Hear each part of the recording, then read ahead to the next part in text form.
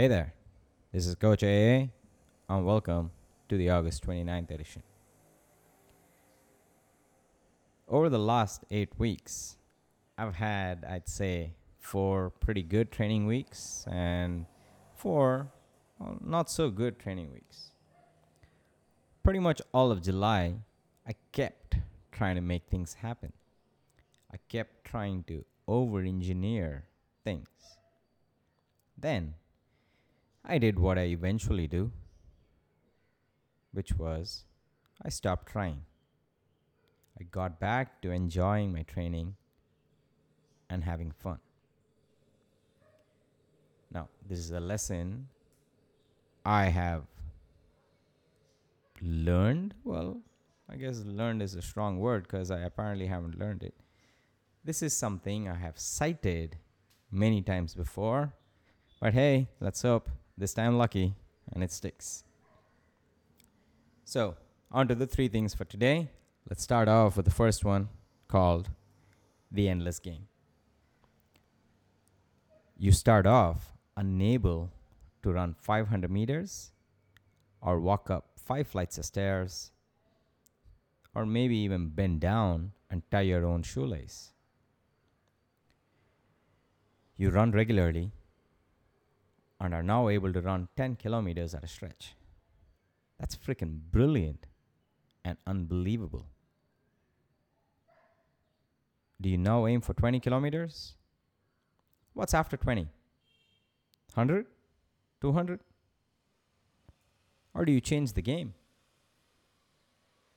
But doesn't changing the game go against the whole concept of mastery? You can do whatever the heck you want. You can totally change the game. Rules are what you make out of them. And in the game of exercise or fitness or activity, you can keep adding more games and subplots to it. That's how you keep yourself entertained, of course, with a long-term mastery goal in there. Because you can come back to games you've played. Maybe after running 20 kilometers, you decide mode is not better. You decide to focus on a faster 5K. Great. Or you decide mode is better and you want to focus on running an ultra. 100 miles, 200 miles, whatever catches your fancy. There are no wrong answers. Well, maybe except one. I don't think the point of the game is to complete the game. I don't think the point of the game is to win the game. The point of the game, I think, is to have fun and keep exploring boundaries. You climb one mountain and you celebrate and then get excited by the next mountain. Fitness can be an infinite game. It is a great vehicle to grow, to push yourself, and also to have a great quality of life, I've found. Don't be in a rush to squat your body weight or deadlift double body weight or whatever, and then think that the game is done. Sure, you can, as long as you have some other game to play, but the game doesn't have to end, and that is the best part. The second piece, 3 quotes, starting by this one by Anne Lamott. E.L. Doctorow once said that writing a novel is like driving a car at night. You can see only as far as your headlights, but you can make the whole trip that way. You don't have to see where you're going. You don't have to see your destination or everything you'll pass along the way. You just have to see 2 or 3 feet ahead of you. This is right up there with the best advice about writing or life I've ever heard. End quote. If you haven't read Bird by Bird and you're remotely interested in writing, well, definitely recommend it. Because not only is it a witty and humorous book where I find myself laughing out loud quite often, there are so many nuggets of wisdom just scattered throughout. I hope that my mind has somehow clawed onto some of them and will regurgitate them back to me when I need it. The second quote by Stephen Pressfield: that our project has crashed is not a reflection of our worth as human beings. It is just a mistake. It is a problem, and a problem can be solved. End quote. The hard part is framing the problem. If and when we can frame it, it stops being a monster. It stops being an unknown. Now, this is obviously easier said than done, but it is important. This is not a character flaw when we fail at something. You don't need to move to the Himalayas and meditate on your sins and come back wiser. Shit happens. Frame the problem, define it, solve it. The final quote by Berlin Klinkenberg, a book and an author I had never heard about until 6 months ago, and loving his book. Here's the quote: true discipline is remembering and recovering, inventing, if necessary, what interests you. If it doesn't interest you, how could it possibly interest anyone else? A great rule for what to write about, a great rule for what to work on, a great rule for what kind of work I should be doing in my life, at my company. Yeah, just so many things come out of this book or this line. And on the larger thing, when I discovered that there are millions of books and authors that are amazing and I have never heard of them, I used to get annoyed or overwhelmed by it. But now I'm just excited. This is an endless treasure trove that I can dive into for the rest of my life. I will keep discovering new authors, ones I have not heard of, ones that I will wish I had read in my 20s or 30s, but probably was not ready for. And this list is never going to end. And if that's not the best news in the world, I don't know what is. All right, on to the final piece for today. The key ingredient to a great training session.